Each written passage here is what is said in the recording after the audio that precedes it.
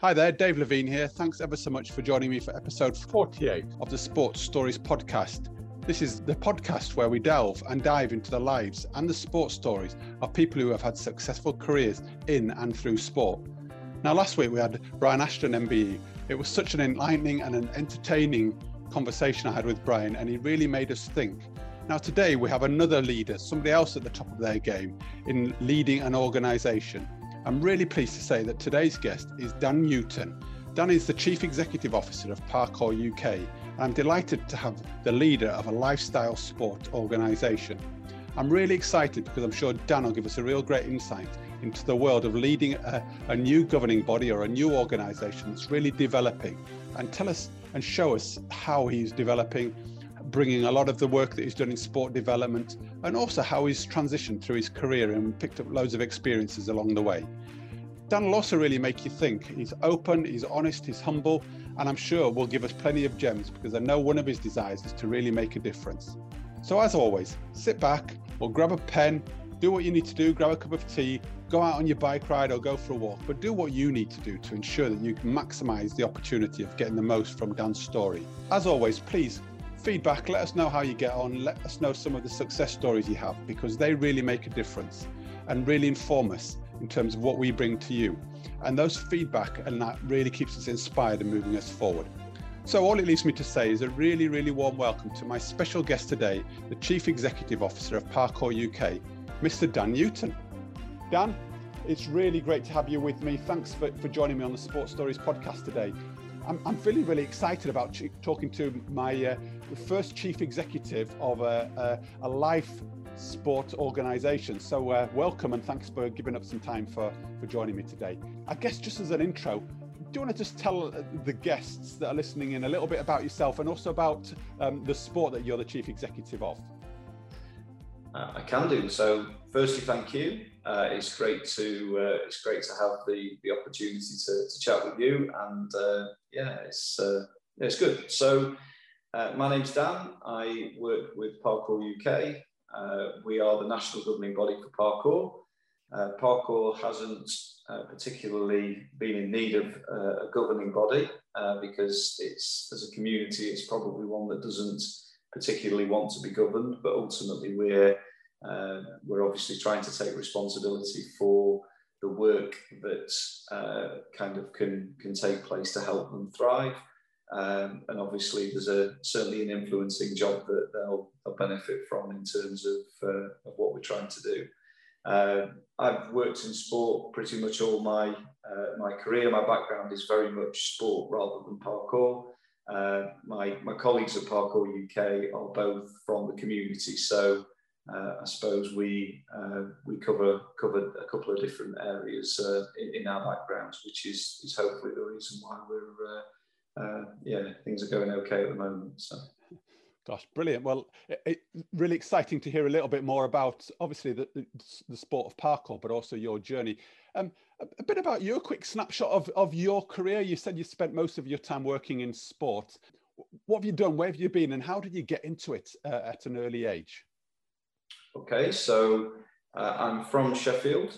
I suppose first interactions with sport were probably with my brother in the back garden, various different sports, and I suppose throughout my childhood I tried most things and kind of had a go. I think the sports that required hand-eye coordination were the ones that I probably didn't succeed in that well, but the ones that were probably more down to strength and power and perseverance and that type of stuff, I kind of came through on those okay.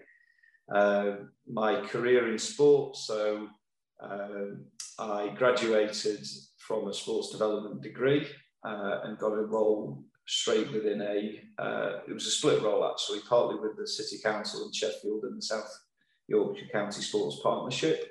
And then from there I went into a different county sports partnership in Derbyshire. Obviously county sports partnerships now are referred to as active partnerships, but I suppose back in the day that's the term that was used. And then from working in CSPs, I wanted to try and get a little bit of a different perspective on sport. So moved into working in governing bodies. First one that I worked for was Rounders, and I was there for about 9 years. And since then, obviously, I've got a role in working with Boccia England. I sit on their board, and obviously this role with Parkour UK since last year. And Dan, before we sort of come to your career, I'm kind of curious about those early stages of, your childhood and upbringing. You say you played some sports around, the strength and power kind of areas, but, what was it about sport that really hooked you and attracted you? That's a good question. I wasn't particularly, I didn't particularly thrive in school. So if you think about the more academic subjects, I suppose my dad's always kidded me a little bit that I didn't try that hard when I was younger, which is probably the case. But certainly sport for me was somewhere that I felt at home. And yeah, there was that connection with other people, teammates, and obviously I got a lot from the camaraderie of team sports and being with other people. And I suppose I think that mentality of being in a team and having the people around you, they need you and you need them. And obviously there's kind of like a caring friendship, as it were. That's, I suppose, part of the central cog for me. And I think that's where I still love sport to this day, and I'm pretty sure I always will, to be honest. So. Do you recall a time where you thought, right, I want a job in sport? So I think when I was probably first thinking about what I wanted to do with my life, I think sport was the place where I probably wanted to end up. And at that point, so kind of the mid-1990s, there was a sense of you could be a PE teacher or you could be a professional sports person. Yeah. And for me, neither of those were particularly likely. One definitely because I wasn't good enough, and the other because it probably just it wasn't me. I didn't really fancy it. I think as I went through education more and more, so I did GCSE PE, A-level sports studies. I got onto a HND in sport, and then I went from a 2-year HND onto the second year of the degree in sport again. What happened through that time, which in essence was it was 8 years, because obviously there was 2 years in each of them, more and more opportunities kind of came about in my mind around what I could do, and I think that to me was would be the point. And I asked that question, I guess, because there's so many of the listeners will be thinking, how do I get into sport? What opportunities are available? What avenues are there into this? And it's just hearing your story that, not following a traditional sort of performance route in terms of an athlete or a player, but also a lot of people end up going down the, as you say, the PE teacher kind of route. And hearing your story is just fabulous to hear. There are other opportunities here, aren't there? Definitely. 100%, and now there are more and more. I mean, one of the pieces of work that we're doing at Parkour at the moment is a project which is trying to explore the varied different roles that are in place in lifestyle sports, and we're doing that with a couple of other sports. But ultimately, being a content creator, or being a park designer, or being an instructor, that they are the legitimate things that you could do. And I suppose when I was coming into the sector, there weren't as many as those kind of roles. Do you know what I mean? It's obviously expanded over the years, and that enables people to feel to come into the sector and be a part of it, which I think is a hugely important thing. And there's I know Simsbury have done a lot of great work on that, and Sports England have obviously been part of the driving force in England. And like I say, that gives many young people who are probably a little bit disillusioned by the traditional route and not necessarily motivated by the traditional route. It gives them something to aspire to, really. Well, and hearing your story, I guess, through the ideas, through a degree in sport, through rounders, through different sports, being on a board, being a CEO of an organisation, do you have a mantra at all, Dan, or like a motto or anything which you kind of live by or drive yourself by through your career? There's probably a few that over the years I've kind of, I suppose I've tried to live by. My mum and dad are a big driving force in the way that I try and perform and behave and all those things, and there's loads of different ones that kind of came from them. I suppose one of the ones that I found that was introduced to me by a business coach a few years ago was one which kind of I can't remember the whole kind of piece, but it's this sense of concentrating on changing yourself, and as a younger version of yourself, you try and change the world, you try and change your country, you have big grand views of how you can change others, and ultimately as an older person, the person who kind of said the quote or put the thing together is this bit about reflect on changing yourself, and if you change you can begin to change. You can go in the other direction. You can change the things which may then one day mean that you eventually change the world. And I think that made a real impact on me at the time. And I remember having some really good, helpful conversations with that guy that made me think differently, really. So. And how have you brought it to life, apart from just having those conversations with that individual person? How have you tried to change yourself? Because it really lands fantastically with me, the idea of actually starting with yourself, your own awareness, and changing yourself. It's a real principle of what we're doing with Sports Stories and the podcast and the content around that. I'm just conscious about, how have you brought that to life for you? Yeah, so I think the importance of education and learning for me has always been quite central. I mean, that's quite ironic in what I said earlier about the fact that I didn't really engage with school particularly strongly. Yeah. I think when I got interested in something, and always when I've got interested in something, I've followed it through, and it's almost taken something to trigger that, kind of capture my imagination or trigger something that's ultimately wanted to make me do it. So I think, I don't know, really, I'm always trying to learn, really, and I'm always trying to kind of immerse myself in other people's experiences and listen to their stories. So I suppose meeting people, like I say, just connecting. If somebody comes across my path, I'll try and meet up with them and just kind of get to know them a bit more, and I suppose that's where that's where kind of the network comes from, really. And most of the things that I've been able to do have ultimately been solved through networks, getting other people to solve your problems for you, and I think that's quite a big thing. I suppose experiences, for me, it's about trying to vary the content of what you're trying to put yourself in. So a number of the courses that I've tried to do over the years have been, quite, like I say, off the beaten path in terms of what you might put in place as somebody who's in the career that, or kind of doing what I'm trying to do.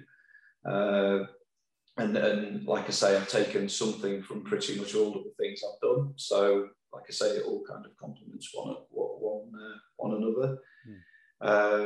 I think there's a couple of roles that I've taken. So I had the opportunity a couple of years ago to join an advisory committee, which ultimately kind of recruits magistrates to work in the family courts and the crime courts in South Yorkshire and Humberside.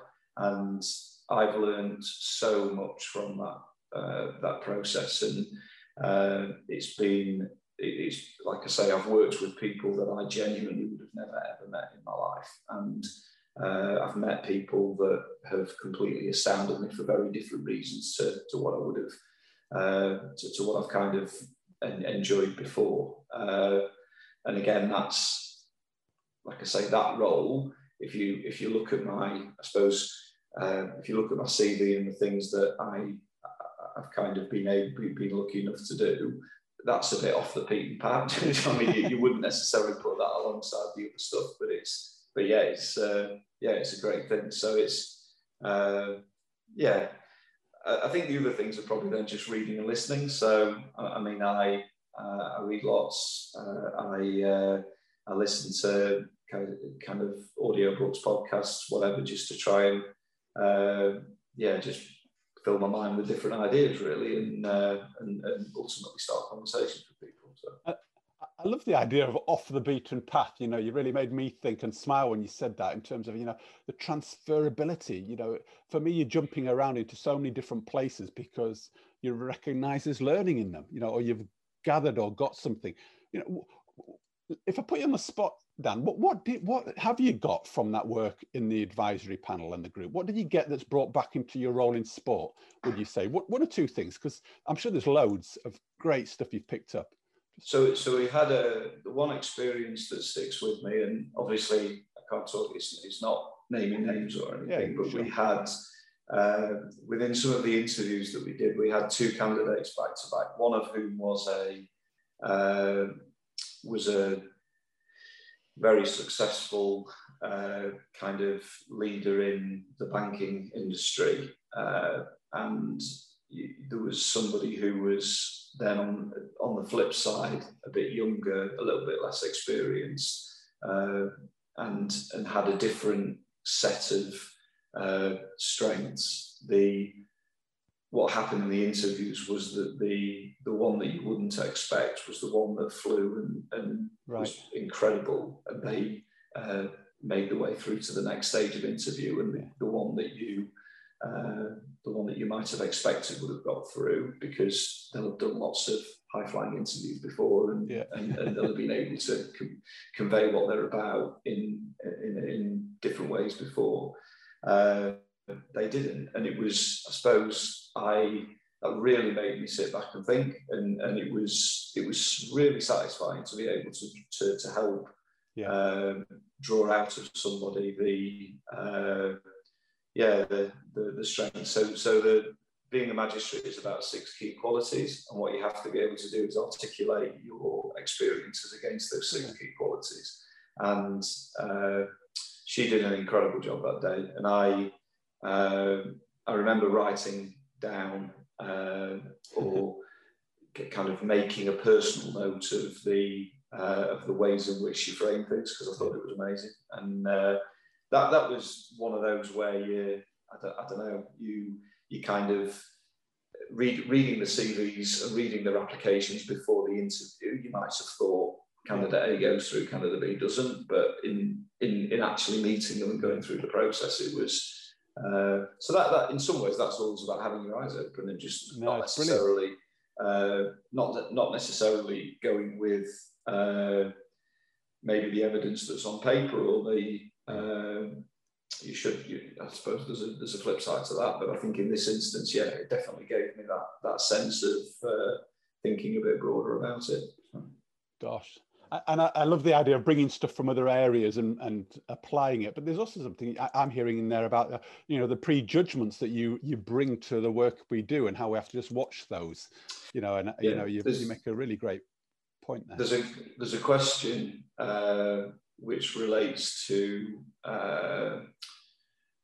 what are your prejudices? So, and ultimately it's what are your biases? And there's a long conversations that go on kind of in the deliberation around what you do with kind of candidates, which is about this sense of everybody has a prejudice or everybody has a bias. You can say that I don't have any prejudices or I don't have any biases, but that's probably not the right. You know what I mean? Everybody at some point has them. I mean, I'm against cruelty to children, and I'm against if somebody, like I say, if somebody comes across my path that has a background in doing something pretty horrible, it's kind of hard to get past that, really. Now, don't get me wrong, you should always view the situation as it is, but you have to acknowledge and know those things. Brilliant. In order to be able to do it, really. So. Gosh, and you give a real strong message there, you know, the idea that we can learn and look so many places to learn, you know, whether we're working in sport or out, these things are just paralleled across, aren't they? They're common to the different environments. So Dan, you know, what's been some of your greatest achievements and successes in the world of sport? What have you been most proud of?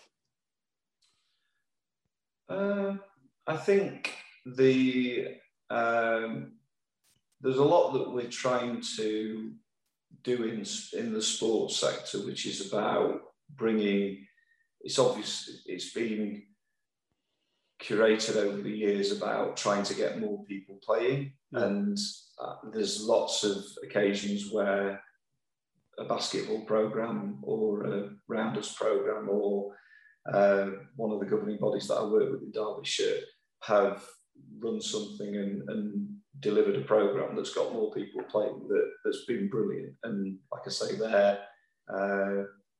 they're definitely, there's loads of those which I kind of think about, which are quite satisfying.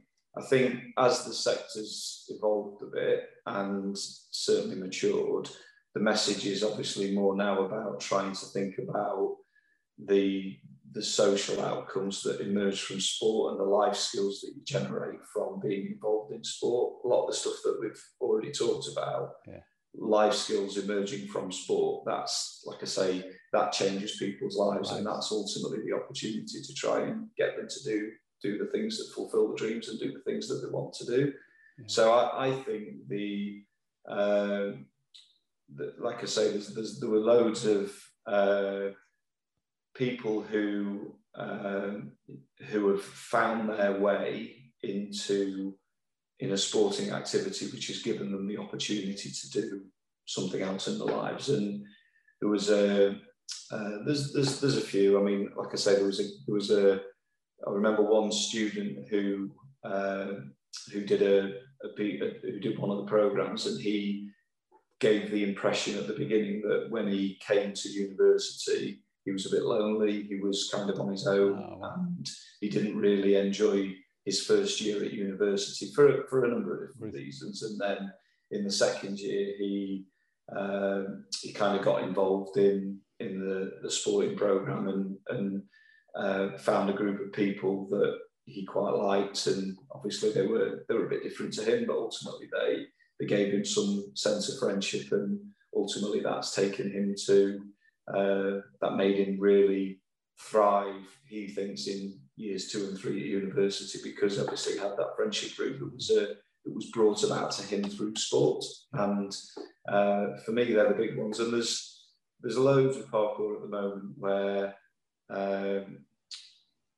parkour is a very personal endeavour, and what you effectively work through is in many ways work on yourself, and there is a bit about kind of overcoming the jump and overcoming the barrier that you don't think you can do something, but then you can. And obviously the steady progress, the incremental gains towards being able to do it. And to me, that's obviously some of the really elite parkour athletes do an incredible job at that, and the videos they produce are pretty sensational.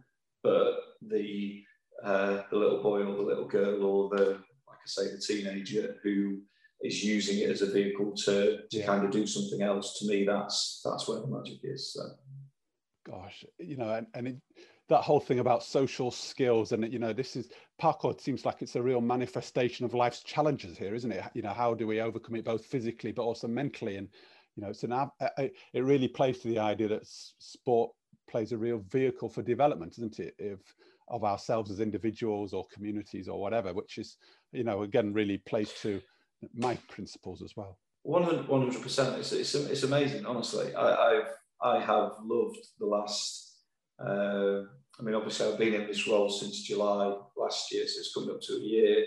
I did some work as on an interim basis on a kind of a pro bono piece before, and over that period of time, I've really come to enjoy the experience and like I say, the people that are involved. Like lifestyle sport's different. It's not. It's, I suppose, the analogy that we've been using as a team is there's a sense that when I play football between 7 and 9 on a Monday, or 8 and 9 on a Monday, and at that time I'm a footballer, and like I say, I could call myself a footballer, only very questionably, because clearly I know what you mean. If you've ever seen, well, anybody who's ever seen me play football probably might have a different. You're on a football pitch running around. There we go, and I've got a kit on. So yeah. But the sense with lifestyle sport is that it's part of you. So if you are into skateboarding, that's you. If you are a parkour practitioner, that's you. Yeah, it's the way you move. It's the way you kind of think about the world, and that's.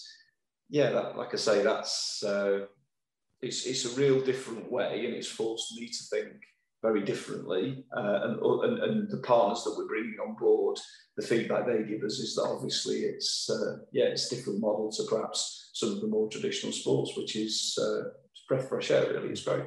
And I guess it also challenges your thought process, doesn't it, and who you are, and it's challenging your identity in the way you turn up in the world. You know, which is again, I guess what I really like about this is it's just not run of the mill, is it? It's getting people to have a view and challenge themselves and get them to think, you know, again, which is a real manifestation of the world we live in, isn't it?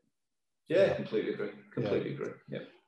Dan, you know, we talked about the positives of your world and, you know, the parts that you've played in taking parkour and what it brings to people's lives. You know, I know you've worked really hard and your life has not been all sort of smooth. You know, what have been some of the challenges that you've faced on your journey? Because look, individuals facing into the world of their career will recognize that things are not always on the up. They're not always on a high. There are some real downs as well. And I'm just wondering what you've encountered and how you've managed yourself through some of those harder times.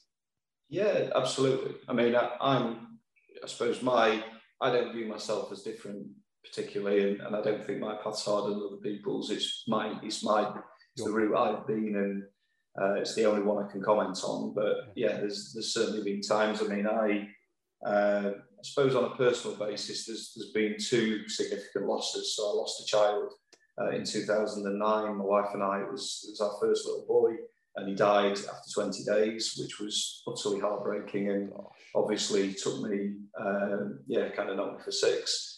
I lost my mum and my mother-in-law in the space of 4 weeks, 3 years ago now, and obviously that kind of the repercussions of that for my family. My kids were obviously quite little at the time, and obviously those types of experiences have a real seismic knock-on effect to everything that you do. And I think for me, this whole sense of trying to understand the whole person and trying to understand what's going on in somebody's world that makes them feel the way that they do is huge. And I think you have to, you have to try and ultimately look at things in as positive way as you possibly can, and try and ultimately, get back on the horse and just try and go again, really. And fortunately, I've got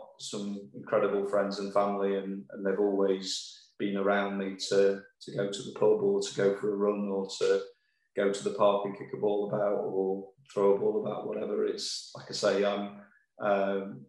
the friendship networks ultimately the things that get you through, and for me that's something that I'm, like I say, really grateful for. Those are really big, as you say, seismic events. And you know, when you say we have to try and get back up on the horse, how do you do that?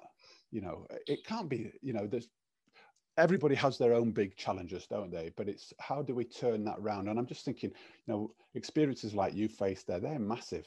And I'm just wondering, you know, you've given a slight insight, but are there any other thoughts or tips or guidance, or, you know, how do you turn positive?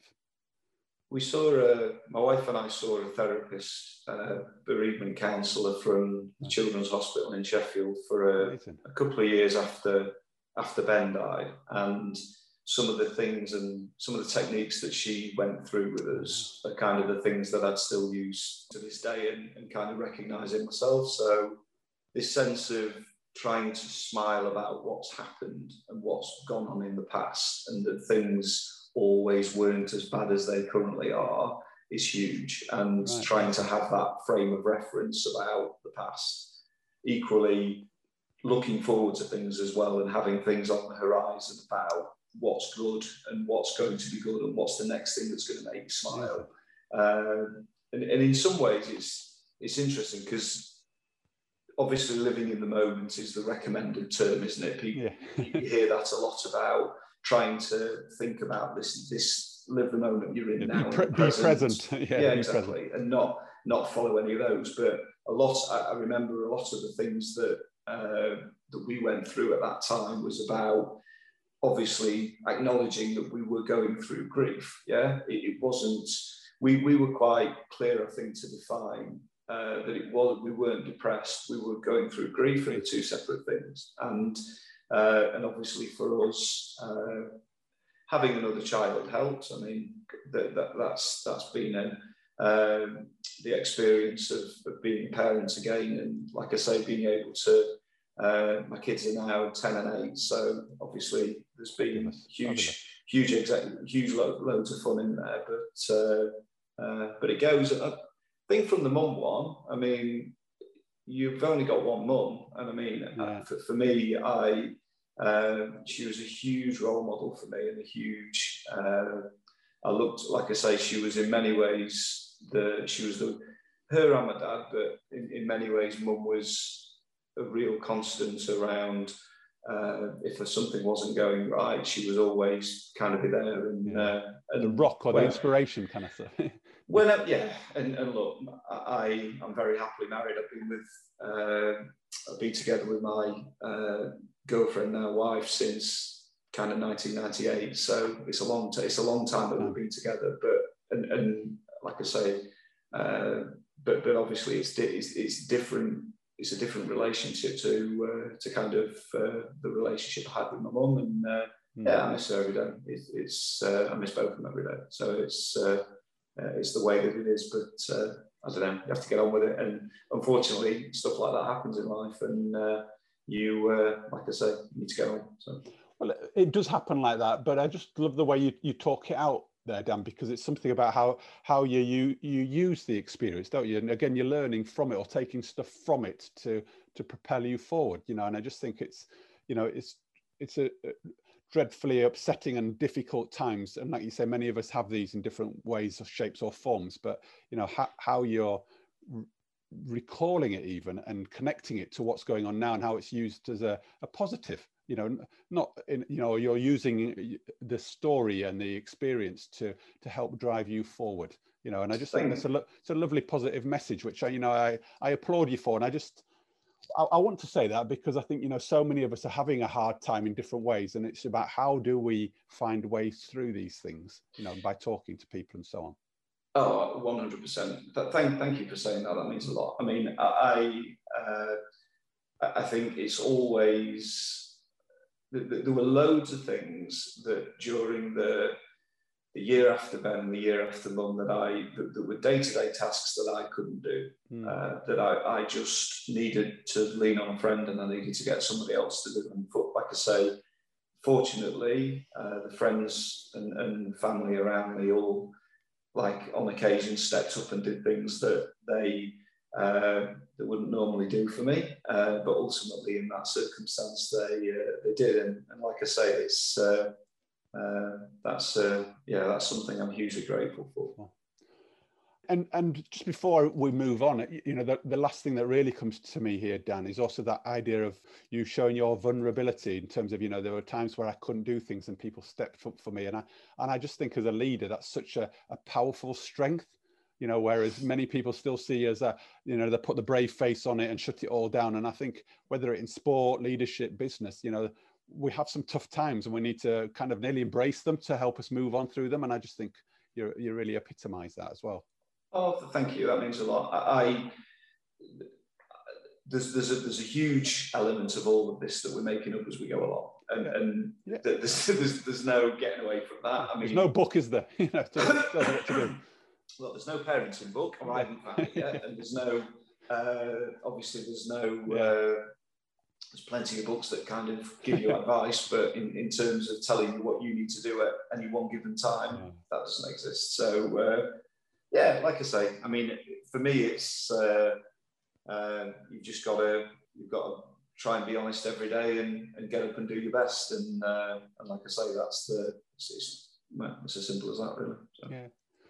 Well, and moving, leading the Parkour governing body, as it were, a kind of a community which you said didn't really need or want to be governed, but you're really trying to help it move forward.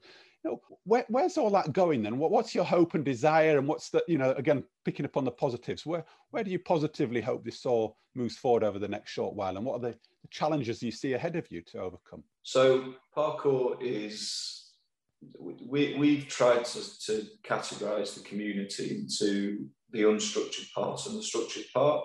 Right. The structured part is practitioners running classes in parks or in gyms, owning gyms and having open sessions.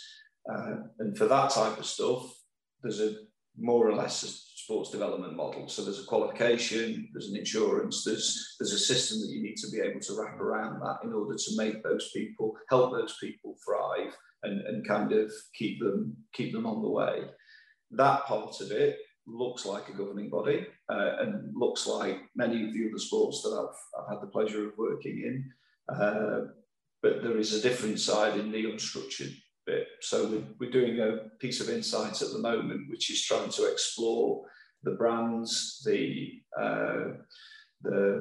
stars of this world, Jimmy the Giant, Ampy Sound. There's a number of different people that create content that effectively commentate on parkour culture. I think there's 15 parkour podcasts at the moment, which is pretty more than I thought there was when I kind of came about. But there's this sense of understanding the culture and being able to influence and stand up for those people. So it's very easy to understand that if somebody wants to run a coaching company, you can put on a qualification for them, you can work with them to get some the system around them that need to be able to thrive. But what is it that you want to do for someone who creates content, puts it on YouTube and does that type of work? Or what is it that you want to do for someone who is a performer and they want to get work in either from the stunt register or from TV or kind of whatever, really. That's a bit of a different relationship, and what we're doing at the moment is very much exploring that. So we're trying to keep our heads up and listen as much as we can. And Chris and Omar, who are my colleagues at Parkour, are both utterly brilliant. They're from the community, and where I'm bringing insights from outside of parkour and the from sports the sports community. And exactly, from a number of years of working with Sports England and Youth Sport Trust and Sport Rec Alliance and all of the partners. What they're managing to do is enable us to try and connect that to the community and speak to real people. So Omar goes out and trains with all the cool guys, and he's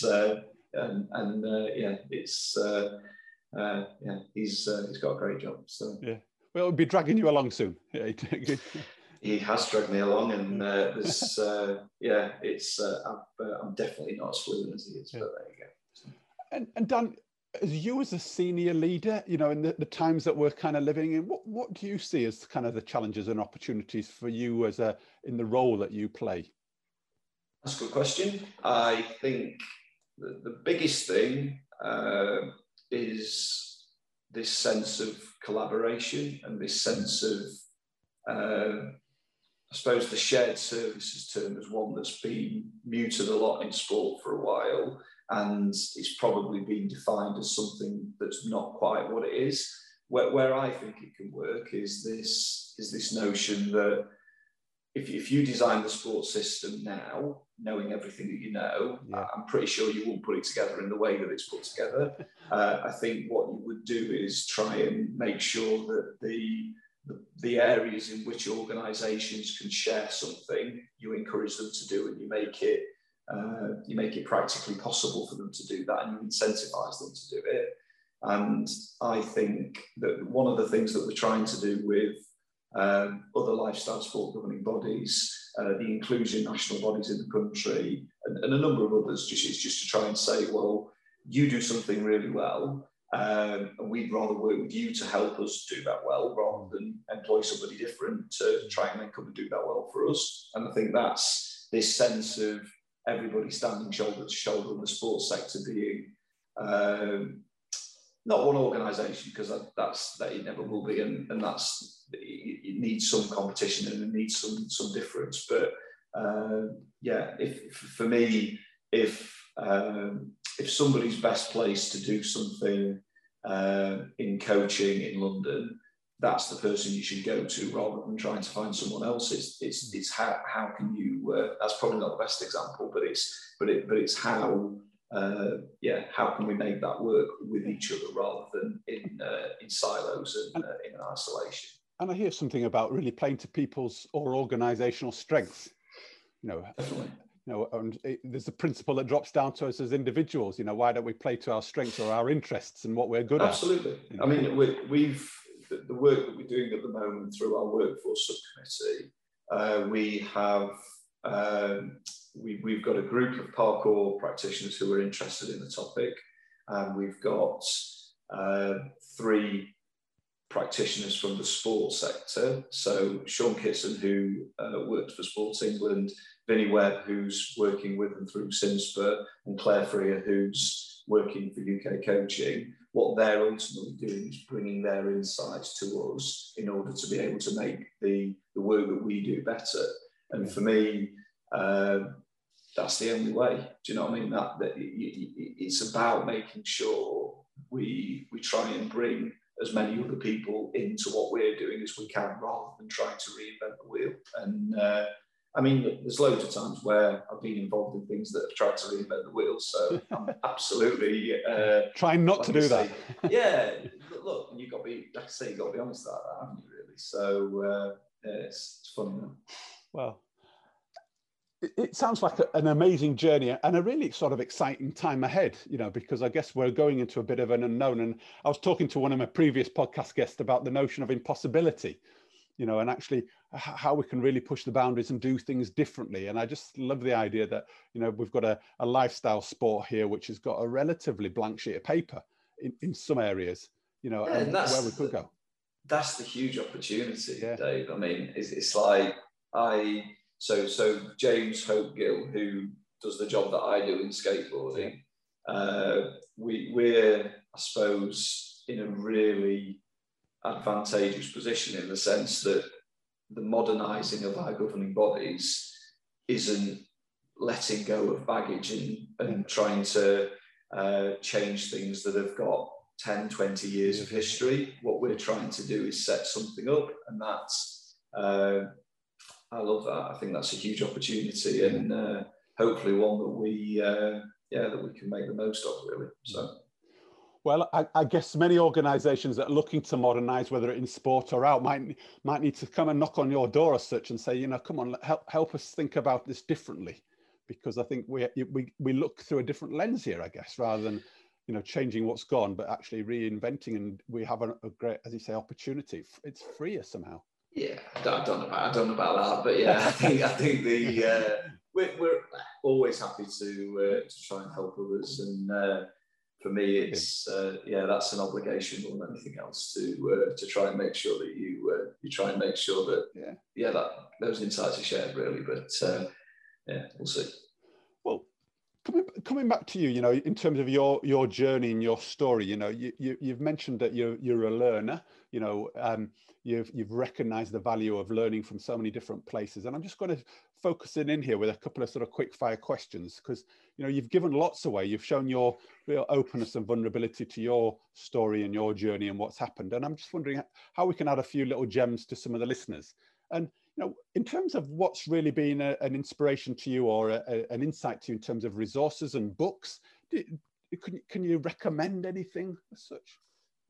Yeah, there's loads of books really. I mean, I read certainly in the last few years. I've read more and more. I kind of listen to audiobooks, so that means that I can kind of get through more as well, because obviously I can walk around the block a little bit and keep going. So I think from a kind of non-fiction point of view, I think probably the books of Malcolm Gladwell, Matthew Syed, and Michael Lewis are the ones that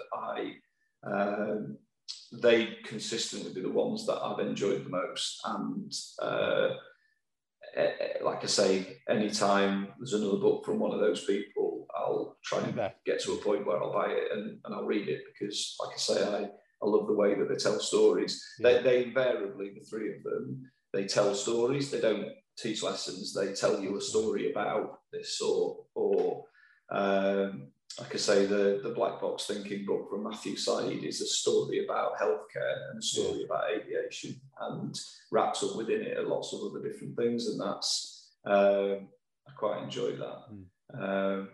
So yeah, but there's, like I say, there's loads of brilliant books that I've not read yet, which is quite exciting. So. Well, you know, and I ask all my podcast guests, you know, what books have inspired them, because we've got a real sort of library of them now. But I just love the idea there that you've said it tells a story and how you can take the content and the gems within it and apply it to your world, you know. And I think, again, that's just fantastic.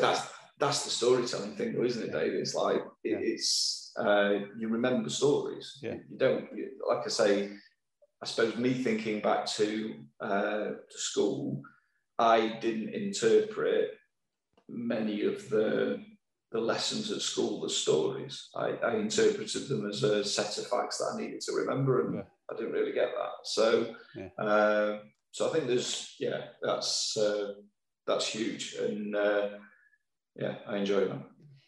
Dan, what advice would you give to a teenage version of yourself now that you've been on the journey you've been? You know, again, just thinking to those guys starting off in their career, coming up, you know, being interested in getting a role in sport, you know, what advice might you give them, or to help them on their way? I think probably building networks. I think everything, like I say, I genuinely solve the things that I'm trying to encounter or that I'm encountering through relationships with other people. I mean, I was fortunate enough to do a course at Cranfield a few years ago, and what that did was that put 16 development directors, which is the role that I was in at the time, in the same room at the same time for kind of 3 days. And obviously the time that I was able to kind of spend with those people and others just keeps you, like I say, if you listen to 2 or 3 other people's problems, you either listen to how they've solved the problem that you're solving or that you haven't yet solved, and it's kind of ammunition is probably not the right word, but it's kind of insights that you can ultimately pull back on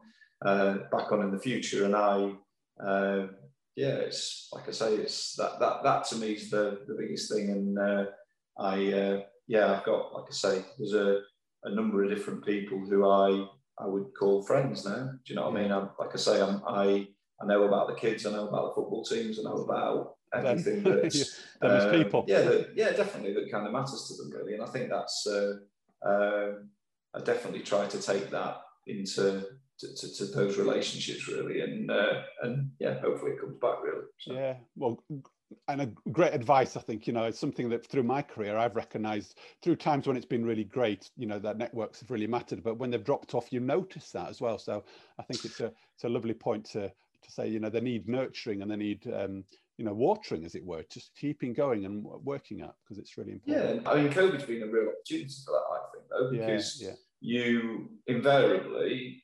like I say, before the pandemic started last year, you would generally, with some people, you would see them at a certain meeting, or you'd see them at a certain venue in a certain place. And I suppose what it's forced people to do, and I've been a part of this, is, like I say, have a cup of tea with someone on a call that just enables you to kind of catch up with them. And then they're in a different part of the country and you're in a different part of the country. It's kind of doable, isn't it? Really, yeah, definitely. But Zoom and Teams have opened up a huge new world for that, because you no longer have to find half an hour in a certain space at a certain time to meet somebody. You can do that at any time. Do you know what I mean? It's easier. Arguably, you can do it just after you've finished your day, or you're having your lunch, or kind of whatever, really. And that's I think that's definitely been a good thing. So. Great. And Dan, I've got two last questions for you, and they're related to stories and to you, actually. And the first one is, you mentioned about your parents being a real influence. Are there any other people that have been really pivotal? And I appreciate in a story like yours, there'll have been many at different stages and times, but are there any standout sort of moments or people that you think, wow, they were really influential to me and they helped me change direction or go in a certain direction? Yeah, I mean, I think all of the people that have offered me a job and that I've reported to, I've learned something from. So Tim Lund, David Joy, Alison Howard and Steve Mitch are, like I say, all of those have, in many cases, shaped and influenced lots of the things that I do, and I owe a huge debt of gratitude to all of those people. I think the network, network of development directors, heads of, CEOs now, who are doing the same types of things that I'm trying to do. They've done all the things I've got to do before me. So it's like I say, if you hopefully we can try and I can try and listen to them and find out how to do things, really. So share alike again, or learn from.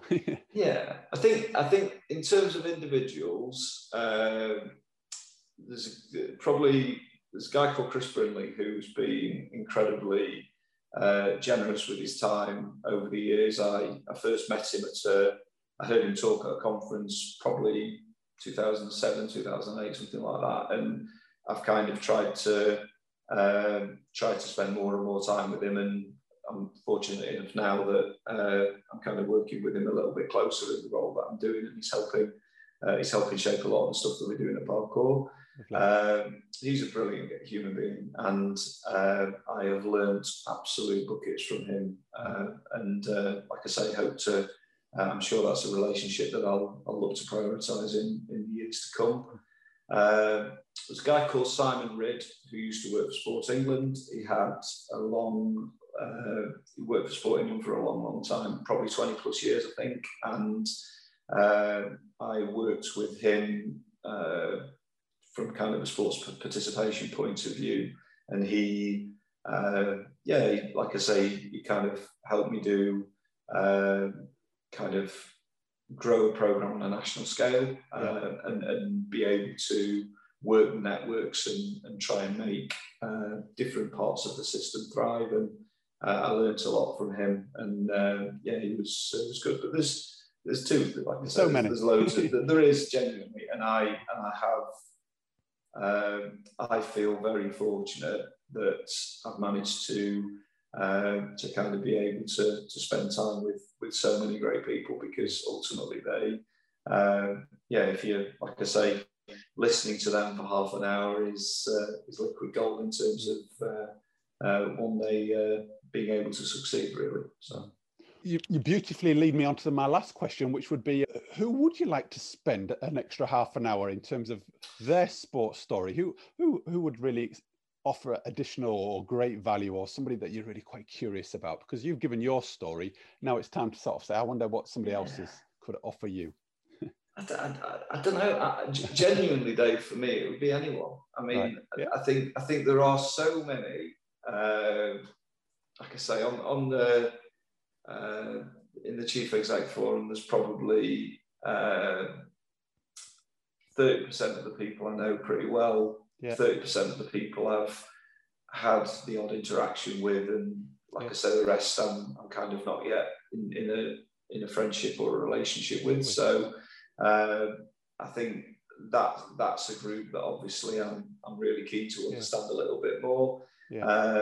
I think where you generally find brilliant stories are people who have been involved in sports clubs for a long time and have been. There's a guy who runs, who's heavily involved in one of the cricket clubs in Sheffield that my boys did the All Stars programme a couple of years with. Yeah. And he used to be head teacher of secondary school. He's been involved in other sports, and obviously now he's doing cricket. For me, there's a lot of it's like transferable stuff that you can kind of bring from different things. So genuinely, and that's not to pass the question on, but I think it's trying to make sure that, like I say, I always try and challenge myself to certainly every month try and meet someone else, and or like I say, more frequent than that, really. So.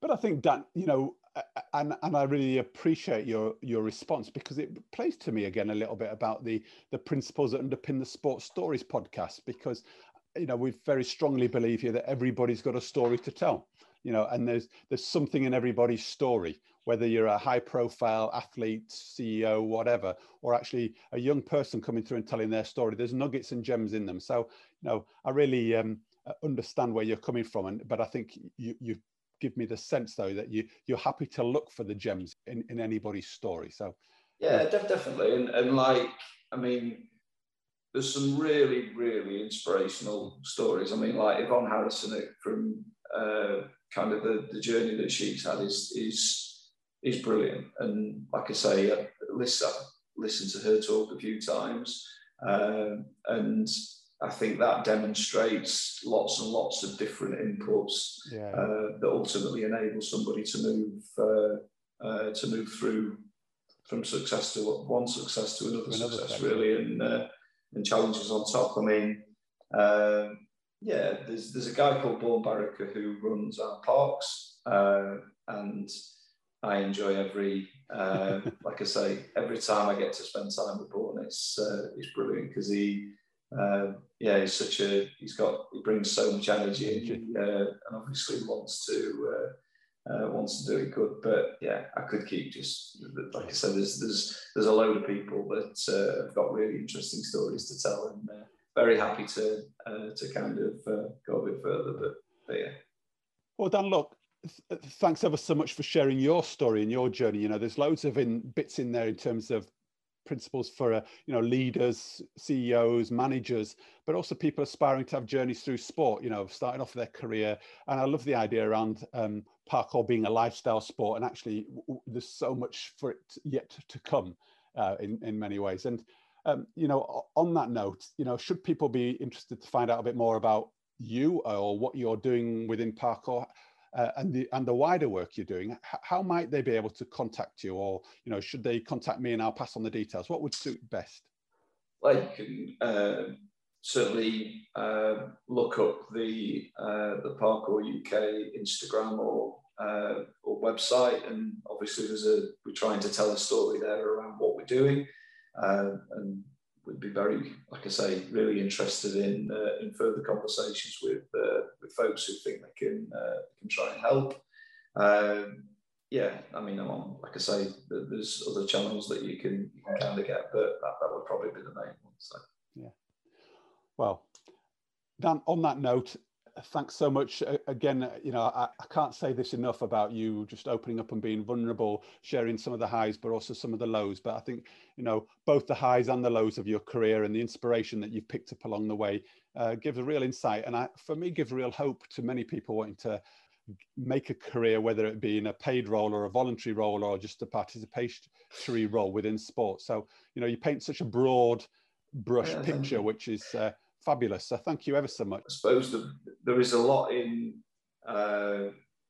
there's a lot in life where you get told no, and you get told no again, you get told no again, you get told no again, and you have to be quite resilient, I think. And I went through many rejections to get to, like I say, the role that I'm lucky enough to do at the moment. And I suppose there's a little bit about trying to take something from each one of them and wow. using anything that comes back as feedback. And sometimes, a lot of the time, you won't like it, and obviously it'll hit a nerve or kind of maybe touch something that you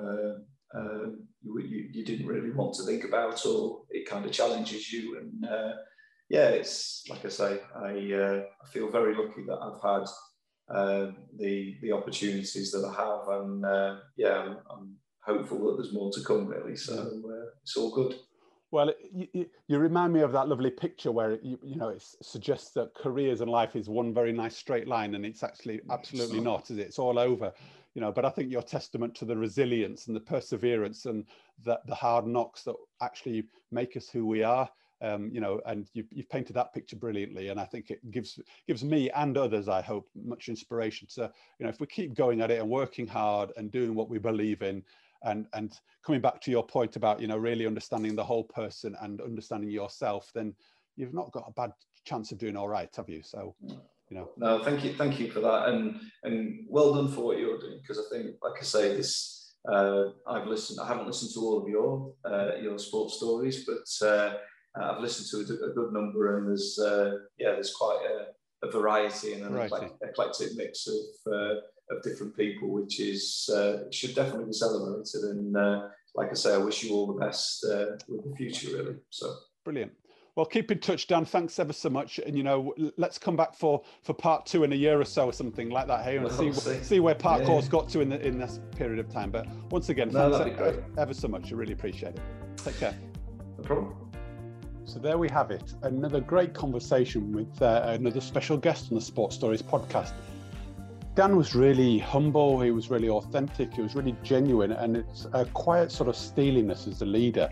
He really brought many of his challenges to life. He was really open and honest, and I was really felt quite privileged to hear his story and his experiences, and I think his desire just to subtly and quietly keep moving things on and making a difference through the work that he's done. And he was really there to make a difference, and I think it's a real testament to his work as a developer in sport, or a sports development professional. A couple of things that really stood out for me were his challenges and the adversity that he's faced throughout his career, and how he's really spun that round to being a force for positivity and to drive him forward. He's really had some real big influential sort of losses, and he's suffered some big areas of grief, and how he's really embraced that actually and seen that as a positive, I think, is a great testament to his perseverance and his desire to really make a difference through what he does.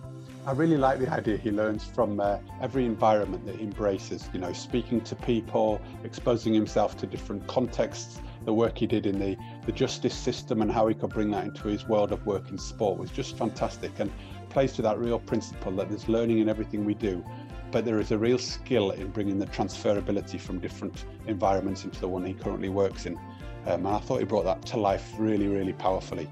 And lastly, the idea of networking, and how he really talked about so many people, and that he embraced what other people brought to him. He engaged with them, he made them come towards him and bring their strengths. And I think that shows a real power in his leadership approach and style, and being vulnerable to the fact he doesn't need to know everything, and actually he can learn from other people, and therefore bringing expertise from around him can make him a better leader, a better CEO.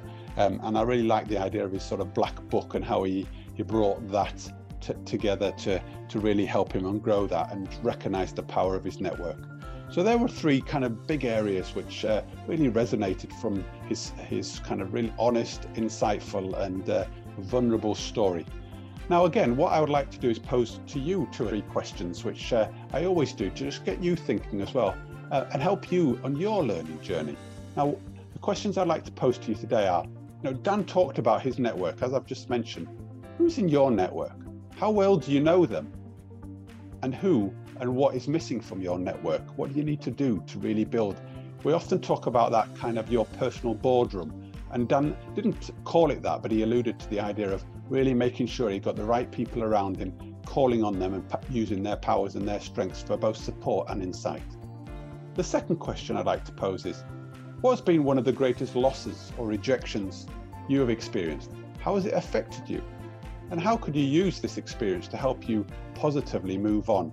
It takes a real insight and again, a real power and determination to see that in a positive light. It probably really hurts at the time. But again, Dan gave a lovely story about how he's turned that and really embraced that, those losses and rejections, and seen that as a force for good, really, which is admirable, really. So I just want to pose that question to you. Now, as always, big questions, and I appreciate that, they're not easy to just roll off the tongue and come up with answers, but I want you to consider them. This is not just about entertaining, this is about really helping you delve into your life, into your story, and move things forward. So as always, if you've got some success stories or any greater challenges, please be in contact with me. Let me know how you're getting on. That the things that are really tough for you are good to hear, but equally so, the things that are really powerful and your success stories are great to hear and inspire other listeners on their journey, but also inspire me in terms of continuing to bring the great content and the stories to you. So as always, the place to make contact is through the website, which is www.sportstories247.com. Also, please link in with me on the different social channels of LinkedIn, Instagram, Facebook, and Twitter. We have a presence on all those sites, and again, it's lovely to share stories, which is what we're trying to do, is just share stories. So please provide your success stories, and your motivations and inspirations will be great to hear. As always, I just want to bring to your attention some of the other work that's going on throughout the Sports Stories world. We've developed the online program now, which is going live. Many of the guests, including Dan today, have talked about how they've continually learned, really embracing different environments. And the Maximising Your Coaching and Leadership Impact program does just that. It provides tools, techniques, tips, loads more different stories as well, and things to really inspire you, to help you on your journey and really add great value to you. So again, have a look on the website for the Maximising Your Coaching and Leadership Impact program. It's there to really make a difference, and we're really, really proud of what we've pulled together with the help of many guests and great experience over the last 25 or so years of working in sport and business and people development. There's also, again, coaching support. Dan and previous guests have mentioned about the coaching support, how it's really made a difference to them, to really see a different perspective. Somebody's got the agenda and the backing of you. So again, have a look on the website. There's some great coaching services and offers there, and we have a pool of fantastic, credible, experienced and insightful individual coaches to support you on your personal and professional development.